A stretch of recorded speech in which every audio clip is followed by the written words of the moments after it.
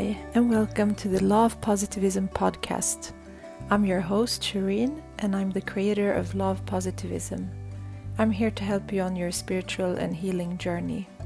I am a certified yoga and meditation teacher, a student of Chinese medicine, a doula, a Reiki practitioner, and a passionate, highly sensitive person. I want to use my knowledge to channel information and messages for you to grow on all levels.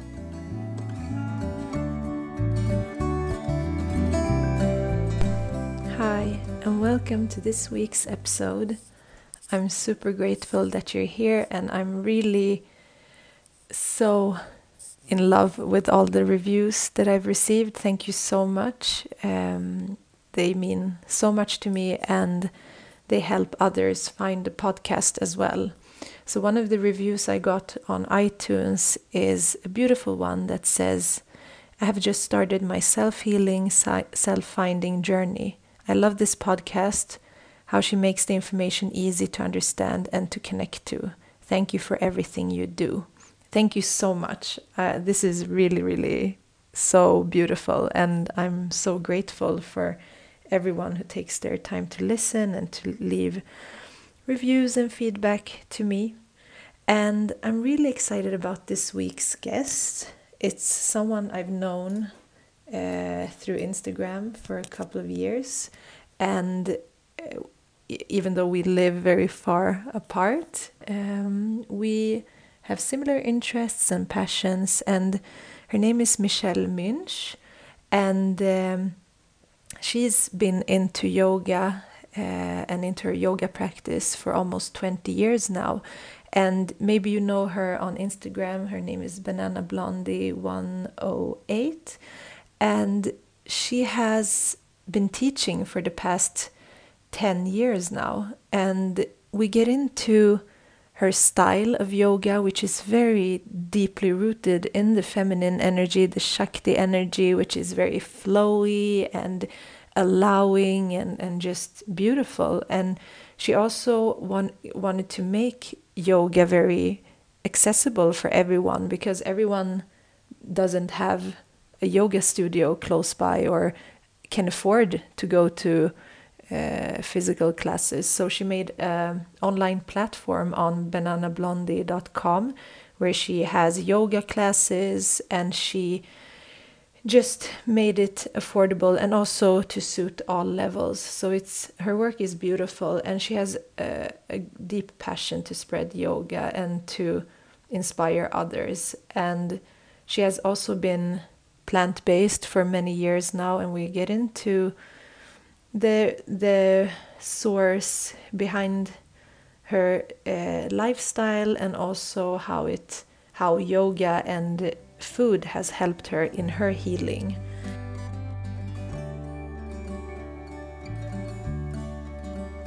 Hi, Michelle. Welcome to the podcast.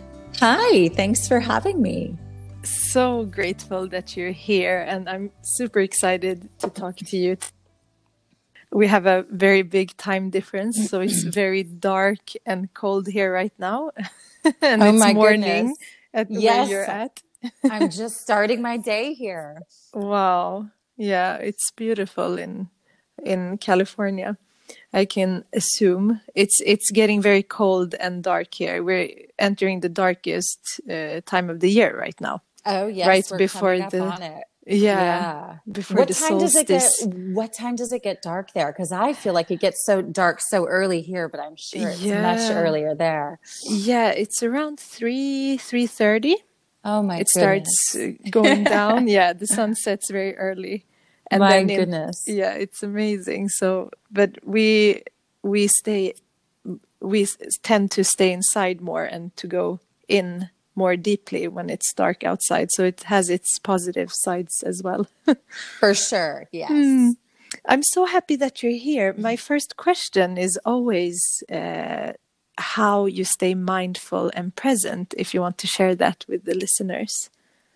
How I stay mindful and present. I would say for the most part, it's my yoga practice that's taught me that.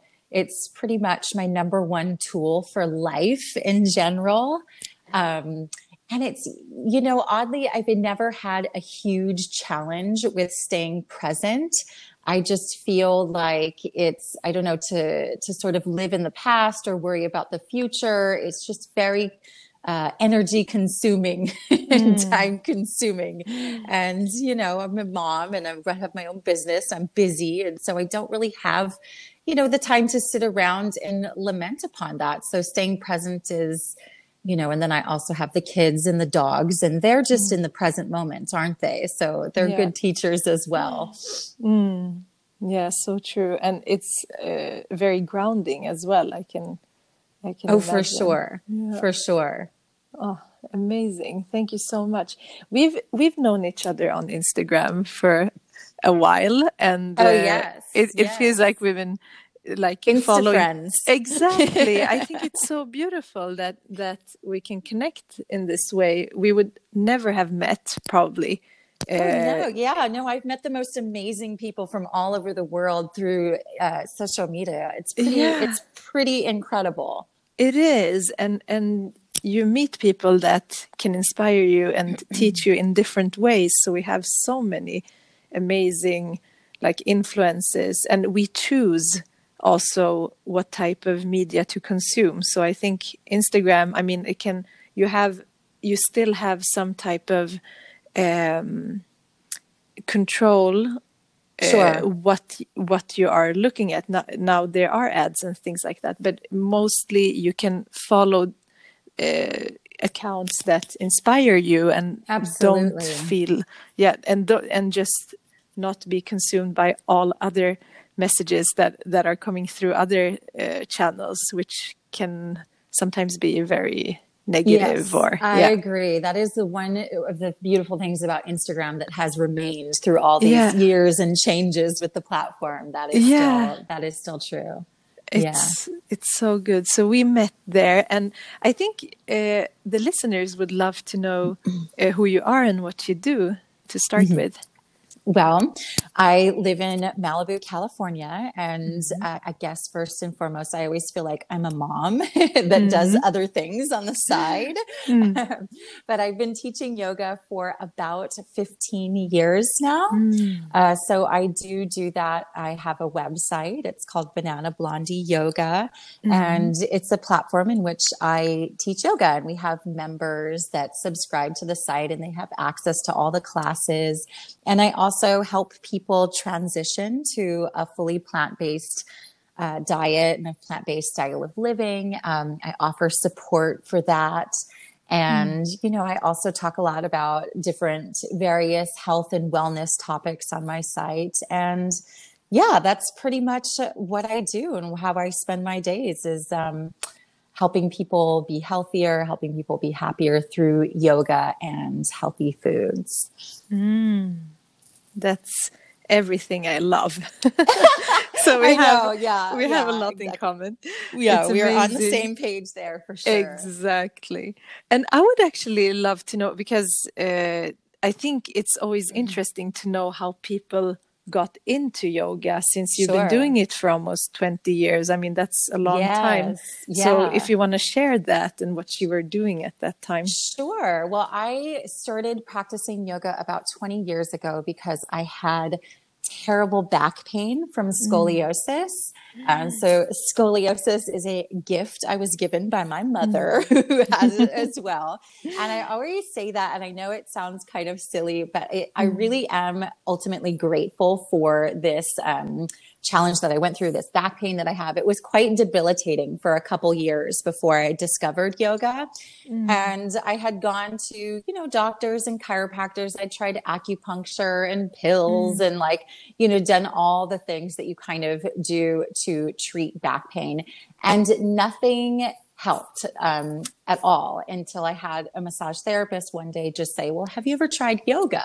And I was like, no. And I'm not the crunchy granola woo-woo kind of, yoga type person that you might think I am. Yes, I'm vegan, but I say the F word a lot, and I'm not that girl. So I don't think I would have ever tried it. But if anyone who's ever experienced chronic pain, you're kind of willing to give anything a go to get out of that dark cycle of chronic pain. So I was like, okay. So I remember buying, there were VHS videos at the time because it was 20 years ago. So I remember buying these VHS videos on Amazon and doing these really boring yoga videos at home. And I remember my first experience with the practice was, God, this is really hard. I feel frustrated and angry and I hate it. But I was not in pain anymore. And it was almost immediate that the pain left me. So I thought, after doing yoga a couple times with these videos, I thought, well, hey, I've cured, I don't need to do yoga anymore. And then the pain came back. And so pretty quickly, I realized that it needed to be a daily practice and a daily part of my life. And so that's what really kept me going with the practice. My motivation was the pain, not being in that pain. So ultimately I learned to love it and kind of discover different styles of the practice that I genuinely connected with. But yeah, and I think that's what brings a lot of people to the practice is that, they're in some kind of physical pain or some kind of physical ailment. But the great thing now is that doctors are telling their patients, go take a yoga class, you're hearing that more and more. But that is what ultimately brought me to the practice. So I'm forever grateful for my curvy spine that put me in pain for all those years. Yeah, that's beautiful. And just, first of all, like moving through that and also beyond that. And I think a lot of people are a little bit intimidated when they have never tried yoga and are not feeling that they have the body or they have the ability to practice it. But actually it's everything that they need. I think just coming into the body and start working with it and not having, it doesn't have to have an end goal. It can be just to be present, or it can be to try to alleviate any type of pain or discomfort, or it can also be, I think a lot of people in today's society use yoga to cope with stress and with, there's so much, like I think there's a million reasons to come into yoga. And when you start, because when I started, I did it to just do something with meaning and purpose, but at the same time just be present, because I was living in a very stressful lifestyle. And I didn't know what it would do to me, because I thought I'm going to go there and just relax for 1.5 hours. And it was Iyengar yoga, and it was very particular, but very particular. And it started like, and just being that mindful of every like inch and every little piece of your body, you become very present, and then that unlocks everything else. So it's really just a gateway to something bigger. Oh, absolutely. No matter what reason you come, there's no wrong reason to come to yoga, even if it's that you just want a cute, tight yoga butt, that's, exactly. I welcome that. There's no wrong reason. Some people come to a yoga class because they're lonely, and it's all beautiful. And you may go for a myriad of different reasons, but most people, once you have a consistent practice, you come away from it with so much more than you ever imagined that you would, Yeah. So definitely. And I think if you are turning to yoga, it's still better than to turn to something where you numb yourself or you don't stay present, right? Absolutely. Because you have to deal with whatever you're feeling when you're in the practice. You do. So it's really hard to run away from yourself when you're practicing, I think. So that's really beautiful. So you've been doing it for many, many years. And how did it, because you practiced a lot of years for yourself, but then how did you move into transitioning into teaching? Well, once I really realized that, once I saw what it did for me, I kind of felt compelled to teach it. I felt like, well, other people have to know about this. And this is 20 years ago. So yoga was, it was fairly popular. It was still very popular 20 years ago, but I just felt like other people needed to know. And I felt it just became obvious that this is what I had to do in my life. So, and I remember going to yoga classes, and then I would start to, you're not supposed to do this, but I would start to look around, and I would have the urge to, give people assists and do things like that. Or I'd be like, oh, this would be a really fun flow. And I started to practice on my own. And just when you're enthusiastic and passionate about something, you have to share it. It is not even a question. It's not, when you discover something so powerful, it's not something that you want to keep to yourself at all. No, exactly. Yeah. So it was just a very natural sort of progression of, well, this is amazing. Clearly other people need to know about this. So yeah, it's amazing to share and to, help other people. I think most yoga teachers want to help other people to heal and to grow. It's not really a career we get into because we think we're going to retire millionaires from. No, definitely not. We don't get into it for that. Most of us get into it and realize, this might be kind of hard to make a living with, but exactly. they have that passion for it. Yeah. Yeah. And it's not a job, it's a calling, and it's for sure. Yeah. If to us, it's not, oh, now I have to go and work. It's like you when you teach, you grow, and you, like, I feel like in the classes, I get so much messages and so much insights and so much like expansion through it. And and the people that I meet there are also my teachers. So it's really amazing. Interesting. And just so you evolved also your yoga teachings into going online. Maybe you want to tell the listeners more about how you work online with the yoga. Well, I originally back, I used to have a little yoga studio out in California years ago. And I love teaching, but the ownership of the yoga studio and the stress that comes along with it and the high, rent and overhead, it just kind of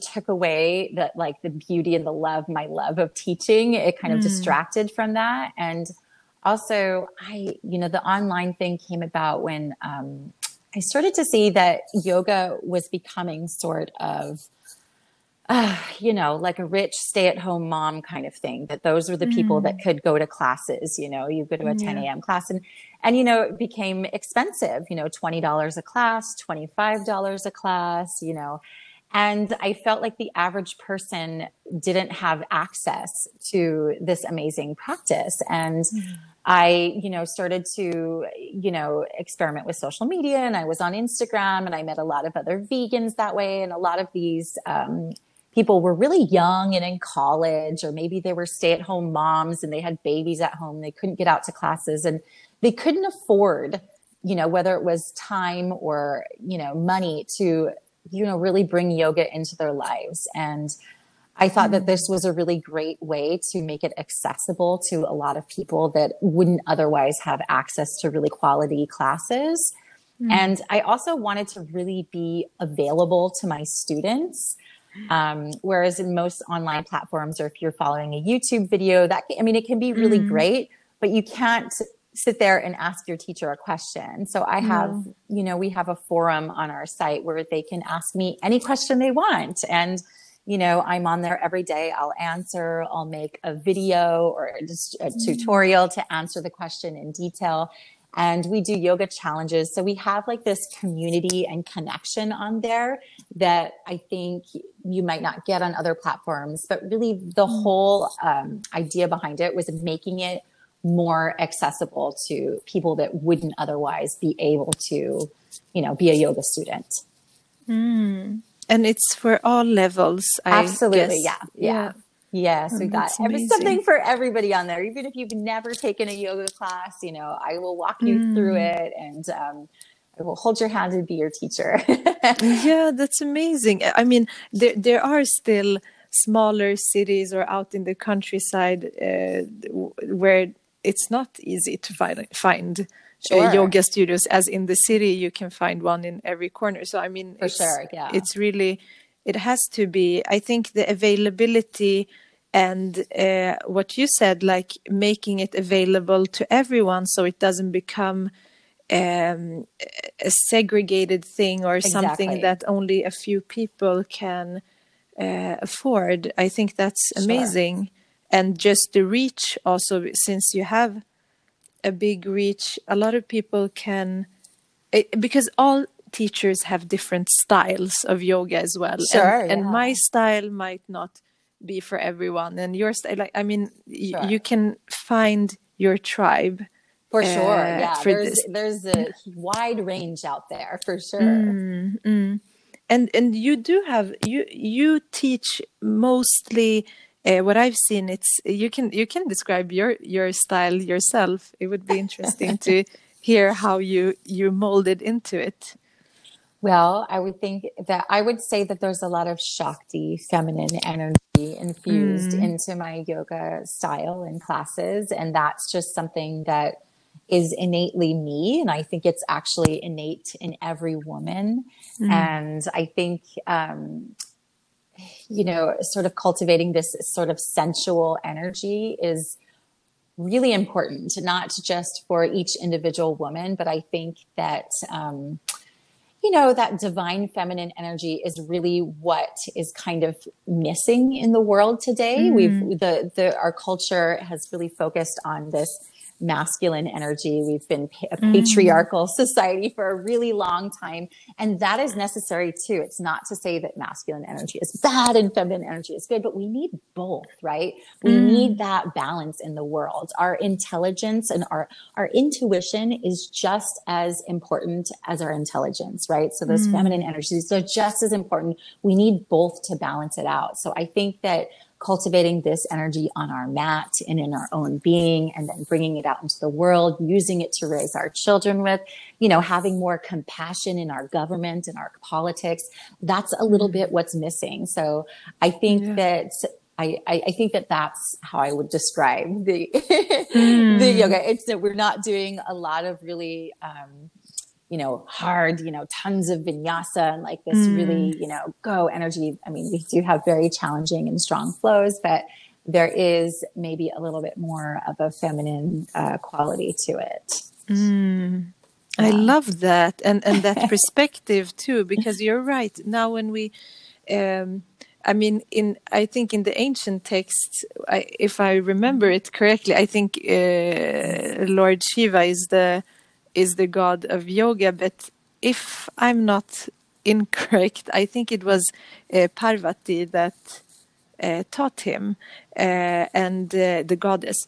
And now, if we look back into the yoga tradition that has been for the last centuries, and especially from maybe end of the last century, or not the last century, the century before that, the late 1800s and early 1900s, we see a lot of male teachers and gurus, and those are the ones that we can find in the yoga studios as we look up to them, and they were teaching very young boys to start developing these physical controlling and also cleansing methods and all of this, and it I think taking it to the more flow that does represent the divine feminine energy and the Shakti power. You're completely right with that. Yeah, our traditional gurus were, typically male. We've got Iyengar, we've got, Patabi Joyce, and we've got all of that. Those are very masculine lineages, if you ask me. And I think that they're wonderful. But there's space in there, like Ashtanga is it's a system, right? It's just it's a set series of postures. It's, very, well defined, and, and I'm drawn to something that's a little bit more fluid and moldable. And I think, there's something out there. Like you said, there's something out there for everyone. So if Yeah. somebody goes to a yoga class and they're like, I don't like yoga, and they've been to one yoga class, it's like, well, I mean, it's really hard to assess like what it really is, because it is so broad and there is so much out there. And, just yoga within itself there's so much to offer. I mean, you can go really deep into the practice and learn about all the different deities and, or you can kind of cherry pick, it's like a big buffet, and you can kind of pick, what you want to incorporate into your life and your practice. Yeah, definitely. And I think as we change also, and I mean, if you've practiced for 20 years, your preferences will go up and down, and Sure. you change, your body change, circumstances change. And maybe in the beginning you do want like a more workout type of, like you want to feel that you have been practicing something in your body. Oh, But for maybe, sure. yeah, maybe later I teach yin yoga and also yin and yang. Like yin yoga is being completely passive and just surrendering into your body. And I think that's also the aspect of the divine feminine, to release the Sure. need to control and Yes, to surrender. Yeah. to surrender. And the more if we take Ashtanga, for example, which is there's a ease in it because What's coming. exactly, it's Yeah. the same, and you become very like mindful in that way. And Sure. I can, if I just would describe it in one way, I would say that's like the Capricorn energy, and it's very structured and Oh, yes. and patient, and that's a beautiful aspect. And then we have your flow, which is more with, it has to do maybe more with Venus and flowing Yeah, and I love intuition, Cancer. Yeah, it's these are all aspects within us, and we have to find a balance. But if we are living already a very very hectic and young energy life, maybe we need to counter that with something that will balance us. Exactly. I definitely agree with that. Yeah, and I also one aspect as yoga teachers, I want to hear about your. I think it's important that we listen to the body, Sure. because in yoga you can see a lot of complicated postures and things like that. But we need to work with the body before Sure. trying, because it's so easy to hurt yourself as well. If you push yourself, you have to listen. Yes. So how do you when you're creating your flows, how do you incorporate that? For me particularly, or with students in mind? Both. Like how is your how do you think about that? I think also, if since you're doing it online, maybe there will be so many different levels and so many There different. are, yeah. Yeah. So there's so many different levels, and this is true whether you're teaching online or whether you're teaching a public class. The class, if you teach a public class, it might be labeled intermediate or level 3, and you can come to that class and have a plan, but you can guarantee that there's going to be still a wide range of like people coming with different backgrounds and bodies and levels, and you have to be able to modify. So just giving options and modifications. And I also have, videos on the site where I teach how to give, how to modify different things, just so you get a general knowledge. But yeah, you always have to allow for that in those practices. And I think the one thing with like more Ashtanga style of practicing is there is less molding the practice to the person. It's more about molding that person to the practice. If that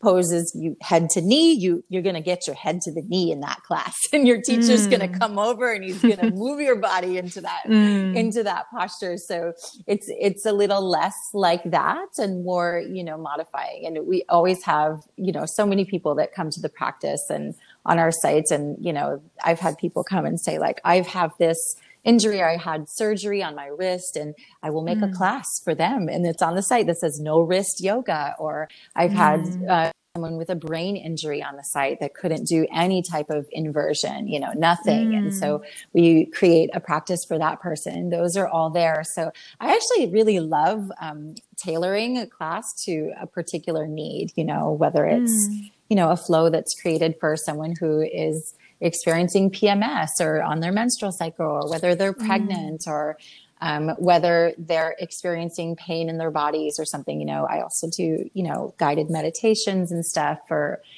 different things like that. So I really love that aspect of it, that you can kind of tailor things to what somebody needs. And I think as the practitioner becomes, more experienced, you really, the great part about yoga is that you really do get to know your own particular body and what it needs. And you begin to learn how to modify the practices. And as always, as a teacher, we're there to like guide, but anything a teacher tells you to do or leads you to it, it's just a suggestion, right? Like, it's not like we're commanding things to do. And it's just a suggestion, and you can take it or you cannot take it. Yeah, so true. It's very important. And besides the yoga and being in nature, which I see that you also love, yes, the food aspect, I think, so to me, yoga is a way to like create oneness within ourselves in all of our layers of the body. And the most manifested layer of our body and the most tangible one is our physical body. Sure, yeah. And I think that there is sometimes a misconception regarding, or not a misconception, I think there is not enough consciousness and awareness that actually what you eat does also affect how you feel and how you are in your practice, but also if you are, because I know a lot of people are on their spiritual paths, and food is vibration. Everything we put into everything is vibration. Everything is made up of frequency and sound and waves. So I think, like, also in yoga, in the different limbs, the Ashtanga paths, there is some ahimsa, points, exactly, ahimsa, but also like cleanliness and that you take care of yourself. Exactly, and so that just leads me into your lifestyle, because you are passionate about food and you have been plant-based for many years. And how did that interest start for you? Well, interestingly, it was very closely tied to my yoga practice. So when I began practicing yoga, I was, like 22, 23. I guess I was 23 years old. So 20 years ago. Oh my gosh. And at the time, I was not leading a healthy lifestyle. I was not eating healthy. I was partying a lot and drinking and drugs and, all the stuff that, wild 23-year-olds get into. So I was doing all of that, and I didn't feel good. I had pain in my back. I wasn't in a good place. And then because of the pain, I started to practice yoga. And then I pretty soon noticed that I didn't really desire to go out to clubs anymore. And I didn't really desire to drink anymore. And I stopped smoking. I was a smoker. And when I did my first yoga teacher training, about 15 years ago, a little more, 16 years ago, during that time, I stopped wanting to eat meat, and I didn't know why. It wasn't a conscious choice of like, this is bad for me, I'm not going to do it. And I wasn't thinking this is ethically wrong, I'm not going to do it. And I certainly wasn't clued in on the environmental impact of eating meat. So it just became something that was unappealing to me. And so I stopped eating, chicken, fish, and beef, and pork, all the land animals. And I still kind of clung on to seafood and fish because I believed that it was very healthy for me and necessary. So I was still eating those things, although they were much less appealing to me. And then it wasn't until I watched, I guess, the documentary Forks Over Knives, which went deeply into the science and the health aspects of the foods that we eat. And I was like, it opened my eyes. And so I began to research more and read things like the China Study and whatnot. And I came to the conclusion, well, now I'm feeling like I don't really need to do these things. So why am I? So I stopped eating all animal products, and I felt really good. So there was some health issues that I had had for a long time. I used to get migraine headaches. I had suffered with eczema since the time I was born, basically. And I, just had a little aches and pains in my body. My knee hurt and my shoulder would always have inflammation in it. And it would just always, some days my shoulder would be bothering me.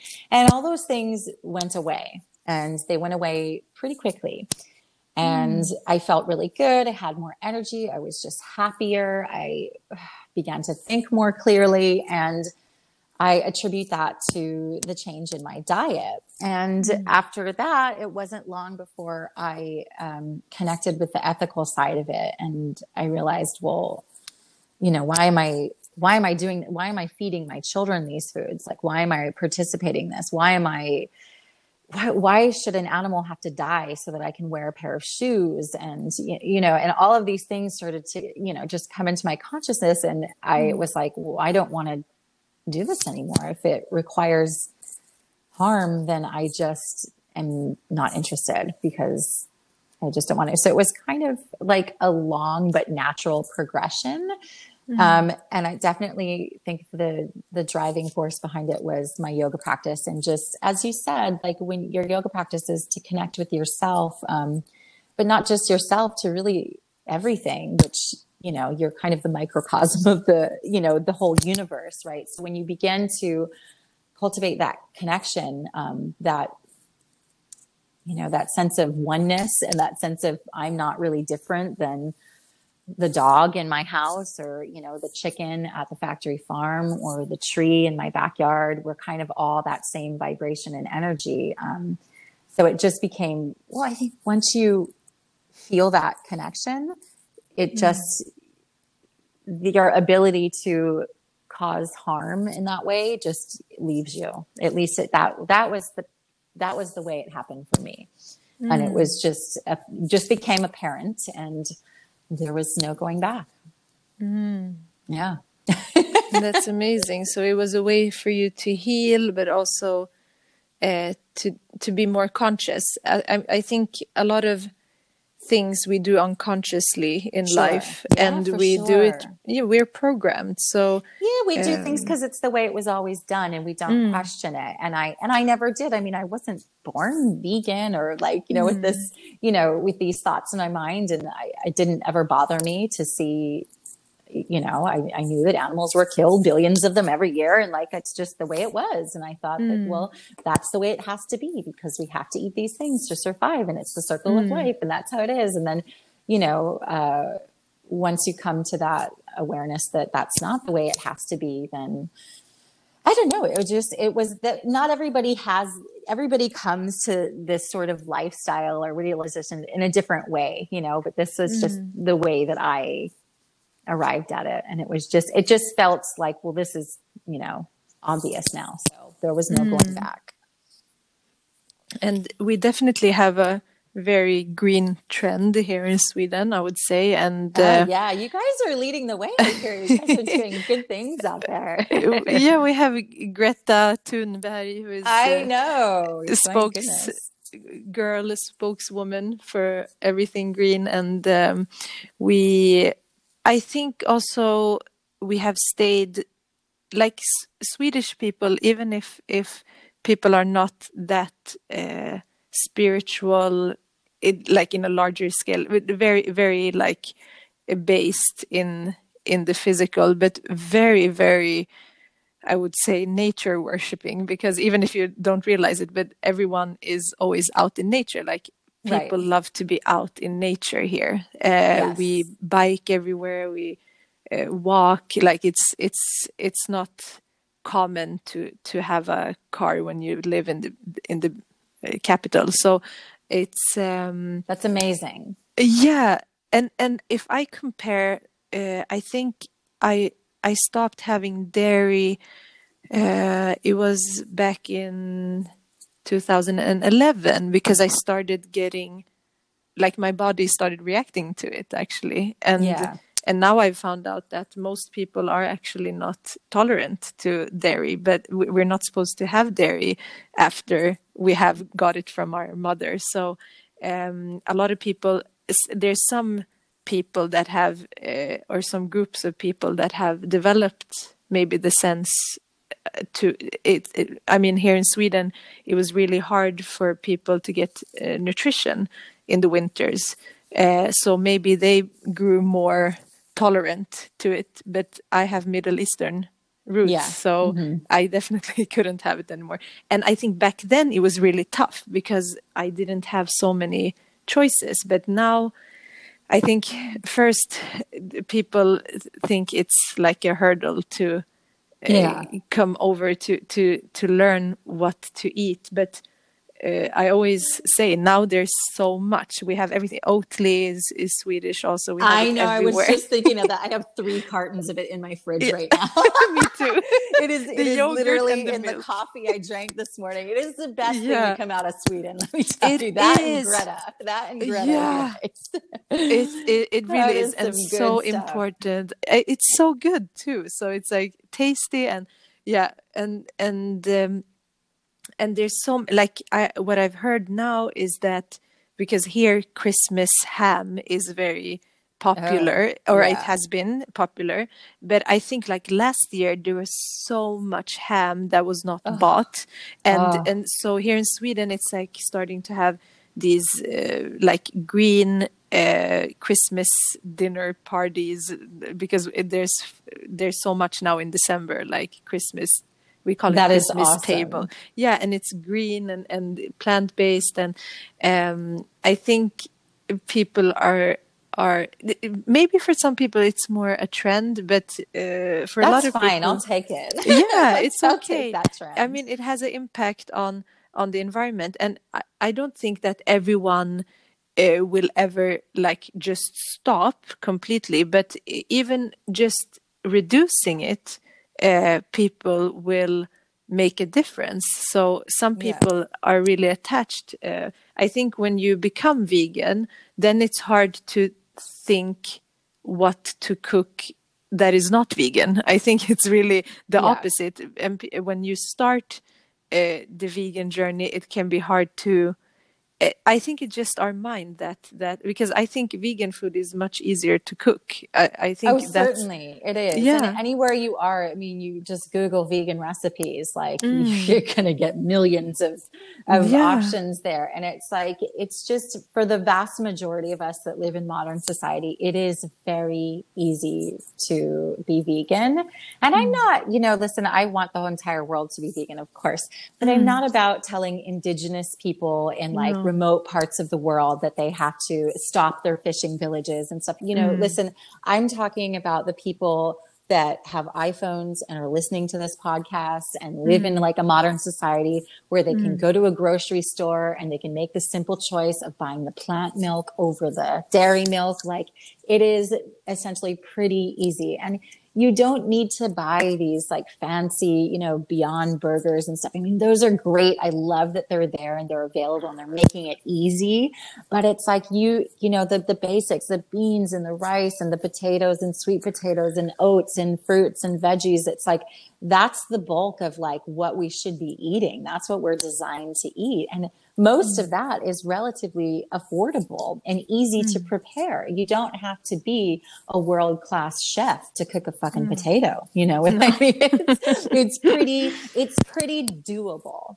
So, it just takes that. But you're right. There's a lot of emotional attachment to foods. We associate foods with comfort and home and childhood and memories. And like, it's just can feel very violating when somebody threatens that or wants to take that away from you.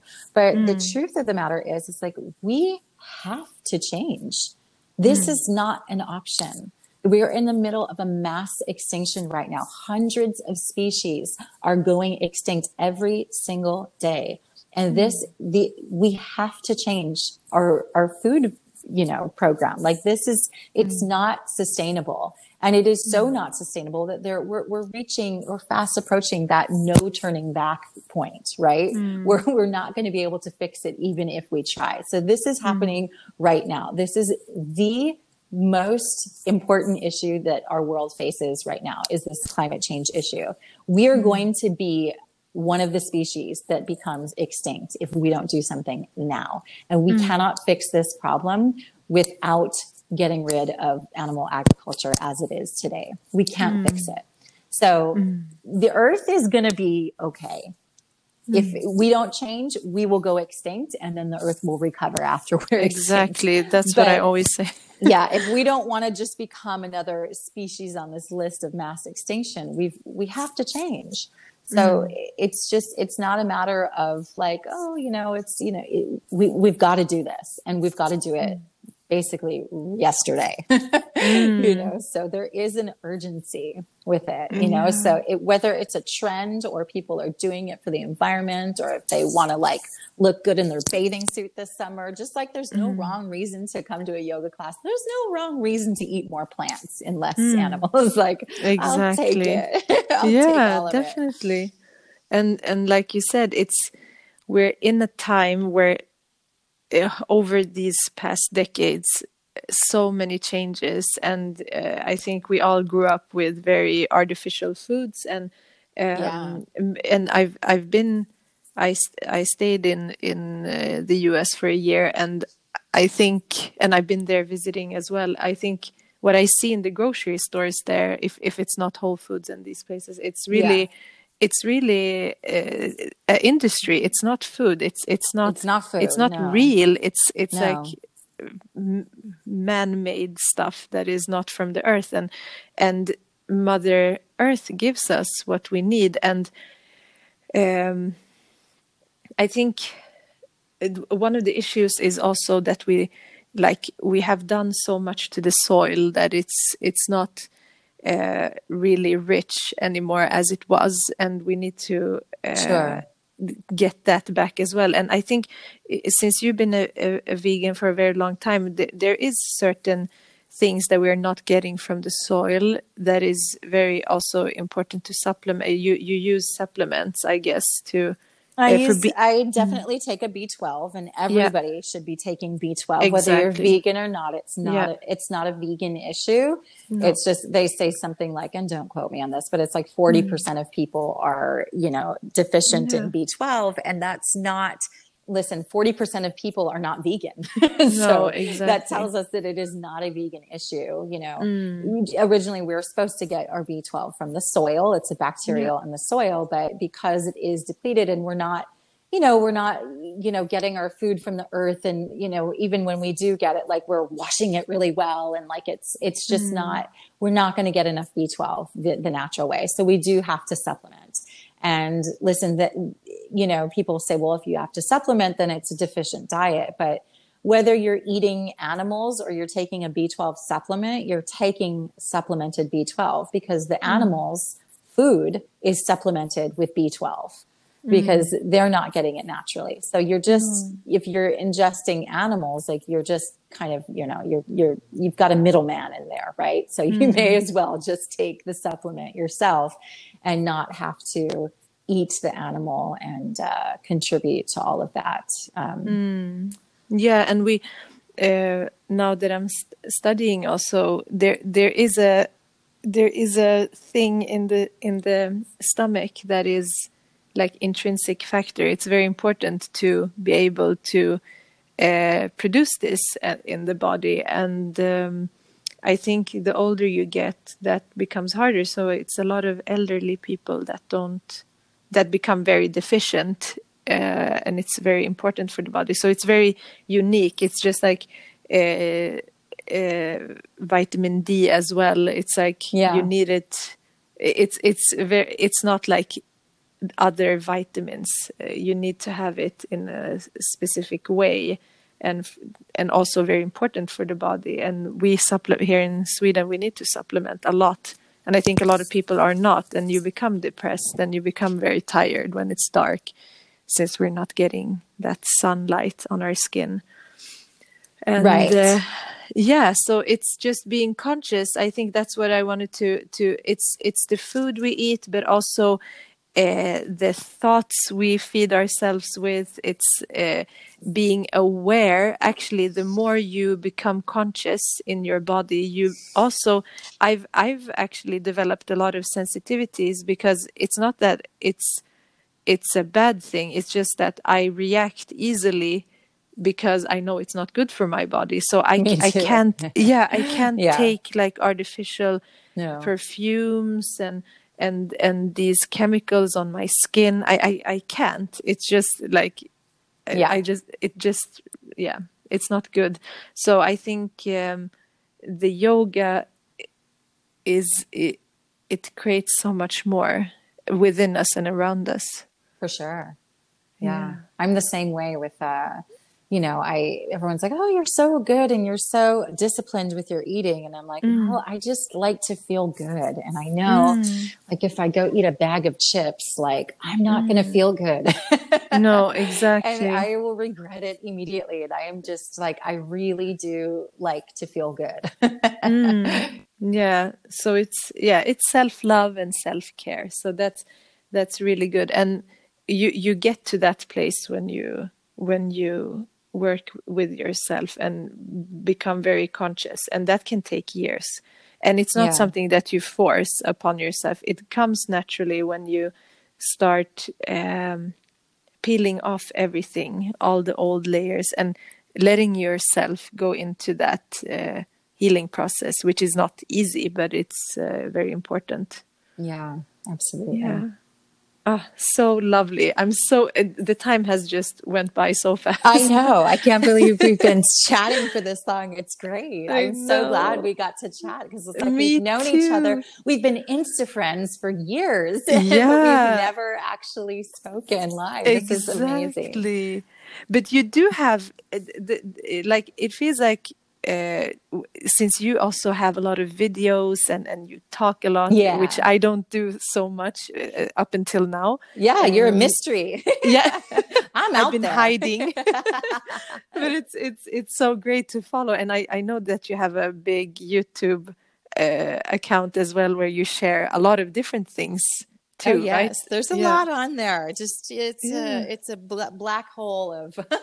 It's amazing. Yeah. I love that you're sharing so much. I think it's very valuable for people, and it's inspiring. And I love to see pictures on the beach, because I love the beach, and I haven't been there for a long time, and you have the luxury of being there. So it's really uplifting. So thank you so much for your work. Good. I will keep sharing those beach photos. Yay! Thank you. You're very welcome. And thank you. Is there anything else you want to share, and how people can find you, actually, because you have your platform and everything? Yeah. So I'm Banana Blondie 108 on Instagram. I'm Banana Blondie 108 on YouTube, and my website is Banana Blondie Yoga. Yeah, everything Banana Blondie. Bananas. I like bananas. Yeah. So good. And I will also share all your links in the episode show notes. Awesome. Yeah, I can't wait to share with my viewers about this podcast. I'm sure they'll love to watch it. Thank you so much for joining. I'm so happy that we got this opportunity, and just continue with the lovely work that you're doing. You too. Thank you so much. Right. Thank you. Have a lovely day. Thank you. You too. I'm going to bed soon, so you have a lovely, sweet, lovely day. Thank you so much. All right. Bye-bye. Bye-bye. Thank you so much for listening. I hope this episode was helpful, and that it can help you on your journey. And also, maybe if you haven't started any type of yoga practice, maybe start by checking out Michelle's different platforms and see if you can find anything that can fit you and your lifestyle. And in the show notes you will find all the links to Michelle if you want to check her out or to contact her. And I really hope that you have an amazing week and an amazing and lovely day.